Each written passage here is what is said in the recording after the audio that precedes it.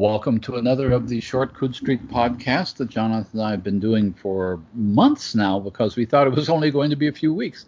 This is Gary Wolf, and today I am delighted to be able to talk for the first time in quite a while with Nebula and Locus Award-winning writer Linda Nagata. And how are things on the island, Linda? You're on Maui. Hi, Gary. It's great to be talking to you. And here on Maui, things aren't too bad. It's been very different because we've had no tourism for months. So the island's a lot less cars on the road and a lot of rental cars parked around the airport. I would imagine. But the question that always comes up then, since you're no longer swamped with tourists, and does this give you a lot of time to catch up on reading? And if so, are you enjoying it? Well, to be honest, for Ron and I, our lives haven't really changed all that much. We tend to be hermits hanging out at home most of the time unless we're traveling. So for us, we've just been very, very lucky throughout this whole thing. And, I've been able to keep quite busy with writing and my own projects and been doing a lot of reading and listening. I have to tell you, Gary, that I am very much an audiobook fan, and that's how I do most of my reading these days. I've heard that from a number of people. I've got to get into it. I guess the problem I've always had, I'm not a terribly fast reader, but 16 hours to listen to a book seems to be more time than I have, especially when I've got deadlines. Yeah, I can understand that. But for me, I listen when I'm doing other things like boring chores or, garden work, that sort of thing, walking on the treadmill. And so it makes double use of time. So it helps me in that fashion. And some of these narrators they're just wonderful these days. I remember the first audiobook I listened to, I got it from my dad, this way back in just after 2000, I think. He was always a great reader, but he he's having troubles with aging, and he couldn't really read novels anymore. So I thought, this would be great. And I started listening to it too, and it was the most boring thing I'd ever heard.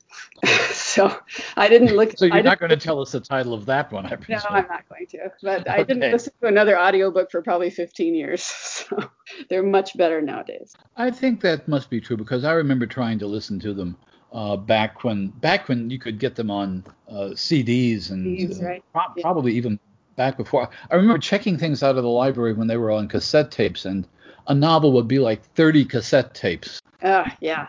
And it was too much work. And you're right, the narration was not very good back then. And since then, I hear there are books that are actually improved by being audio.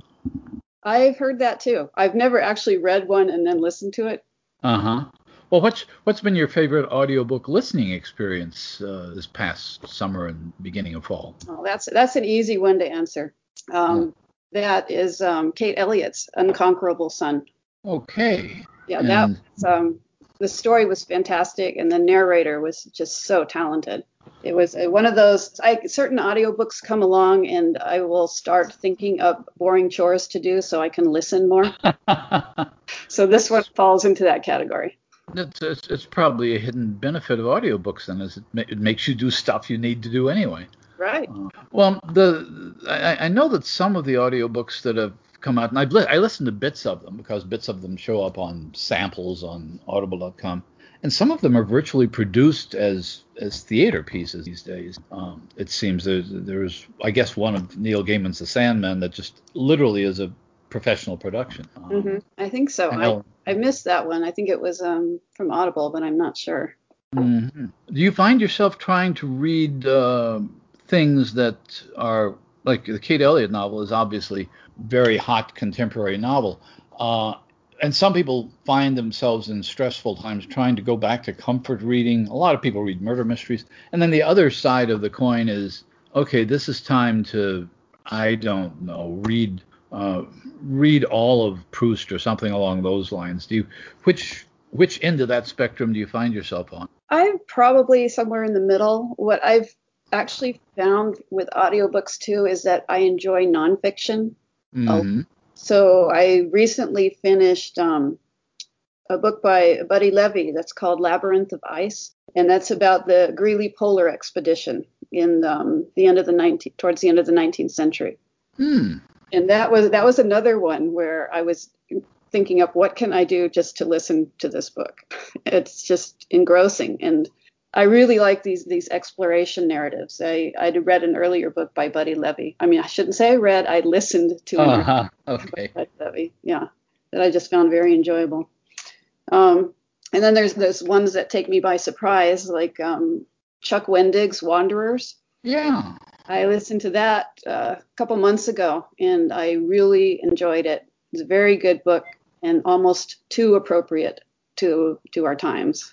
I've heard that from other people as well. It's a fairly sizable book, too. Mm-hmm. So just out of curiosity, when you're listening to this, let's take the Chuck Wendig book, Mm-hmm. and you're doing errands or housework or that sort of thing, how many days of listening do you think that represents? A lot.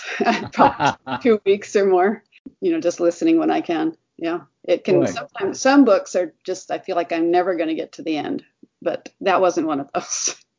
Well, yeah, and that's what I meant about people sometimes deciding to try to take a book that they've never finished. Nobody, by the way, nobody that I've talked to in all these conversations who set out to read, okay, I'm really going to read, I don't know, all of the Fairy Queen this time. None of them have ever actually done that. So I think that ambition probably doesn't work. Mm-hmm. But Wendig's book is not, you're right, it's not something you'd read or listen to take your mind off of things. It's Is not there anything? comfort reading, no. No. Is there anything that you regard as comfort reading? Probably some nonfiction, maybe science type of books. Uh, One that I listen to off and on is The Tangled Tree, which is it's about genetics and how DNA can be transferred between different species, especially bacterial species. Doesn't that sound exciting? It sounds like something I could see you making use of that. Yeah, I don't know. There's just sometimes the narrator's voice just makes the book so interesting. I can understand that in a dramatic novel. In a nonfiction, I assume The Tangled Tree is a more or less a popular science text. In other words, it's not an article in Nature magazine. Well, Nature magazine, but you know what I mean. Yeah.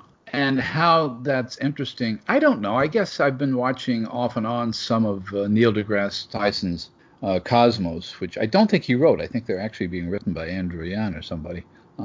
And it's a great performance. And once you start getting into the math and that sort of thing, you kind of drift away. But when you're listening to this, you don't have these wonderful computer-generated special effects you do on a TV show. Mm-hmm. So you have to kind of concentrate on it. Right. You don't have the maps or the Right. tables either. So yeah, it makes a difference. But usually you can get the PDF that has, the pictures and whatever from the book, but I almost never remember to do that. Well, as long as we were talking about books coming out, you've got one. I noticed this something you mentioned on Twitter, that launching a book like next month. Is that correct? Yeah, just I'm trying to get it out on October 8th. It's a near future thriller called Pacific Storm.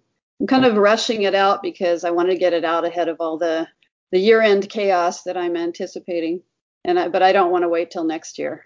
No, and when you said I want to get it out before, I thought you were going to say I want to get it out before the Pacific storms actually show up. We've already had one. I've noticed that. That's unusual for the islands, isn't it?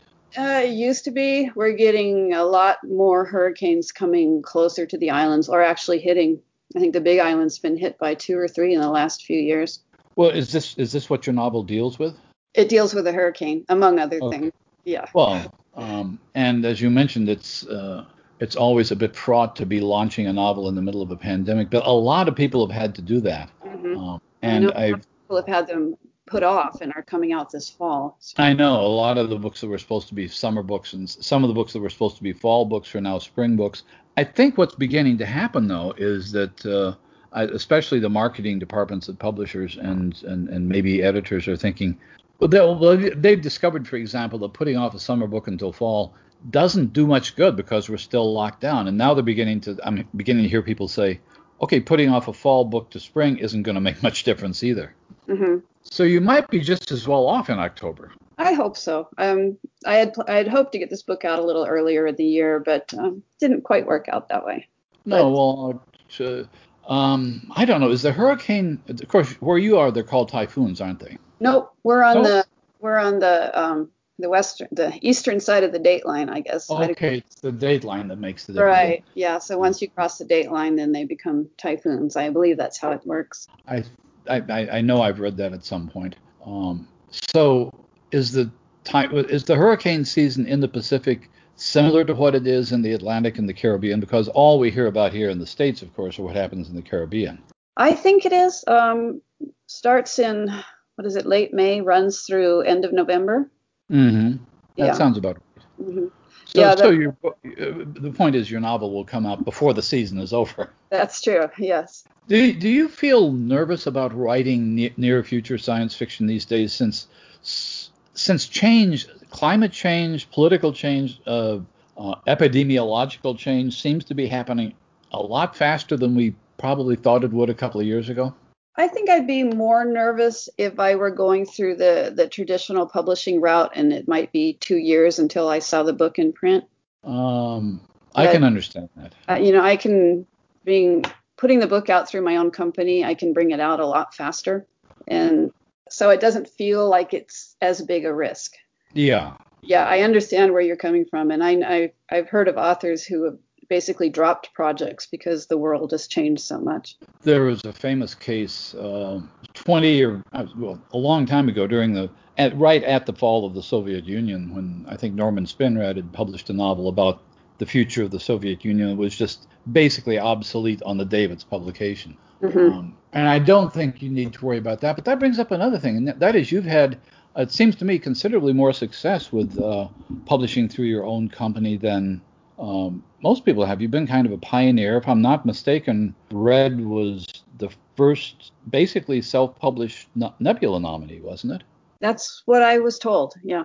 And I remember, I may be wrong about this because it goes back even further, that one of your stories or novellas was the first online publication to get a Nebula nomination back. Goddesses, was that it? Yeah, Goddess. You won the Nebula for that. Yeah, that's the one that won the Nebula. Yeah, that was the first online, but that was traditionally published. Yeah, that was. Right. Yeah, Ellen Datlow had put that one out. Well, there's a lot of debate among younger writers about the virtues of doing this. Obviously, you had a lot of experience with traditional publishing before you set out to do this, but it seems to me that you're doing it with a level of professionalism that very few writers are able to attain. Well, that's my goal. I mean, my goal is to have the book essentially the equivalent of a traditionally published book. Mm-hmm. In print and in ebook format. And I'm just very lucky in my background, Gary, that I can do that because I worked for 9 or 10 years in web development and with some graphics work. And it's like I came into this with most of the skills that were needed to do a lot of the ebook prep. So right, I've also been in traditional publishing, so I have some insight on how that works too. So yeah, that's what I've been trying to do is to put out real quality books. And I hope. Well, I expect we'll be seeing. I mean, that's the goal of most writers. Well, a lot of indie writers will hire out the work that they need done. I just happen to do a lot of it myself. Well, I think that one of the things that makes a difference is looking on your website or looking on an Amazon or Barnes and Noble website is paying attention to design, because it seems to me that a few years ago, independent, not just self-published books, but books from small publishers, frankly looked awful. And your covers are frankly terrific and thematic in the sense that each series seems to have a design component that goes from novel to novel. Well, I've been very lucky with covers too. The covers for the Inverted Frontier series are done by Sarah Ann Langton did those, and I think she just did a fantastic job. Well, go ahead. When I was trying to finish the books, I had the covers done before the books were done, and I had the covers up on my walls printed out. Motivation to get the books done. That's probably a good way to do it. When you're in control of the whole process yourself, you can do that. And you're not in the position of any number of writers I've talked to who, once they see the cover on their book, just get enraged and in some cases want to withdraw the book. I don't think that happens as much, but There was a famous case I know when I think Gene Wolfe was not very happy with the original paperback cover of Shadow of the Torturer. And Yeah. so I basically, go ahead. I felt that way, but I also think that the covers these days are generally so good. I think they are. Yeah. I think what people are concerned about is not necessarily the quality of the art, which is almost uniformly good now, but whether the cover reasonably represents the book. And that's always been an issue, of course. There was going back to the days of the magazine. Are we going to see the cover of Pacific Storm? Is that up yet? It's not up yet. It will be up around October 1st or 2nd, I think. Okay, great. Well, we will look forward to it. And of course, we're over time. I knew that would happen. But this is Gary Wolfe. We've been talking on the Coode Street podcast to Linda Nagata, and thanks so much for joining us. Well, thank you again for having me.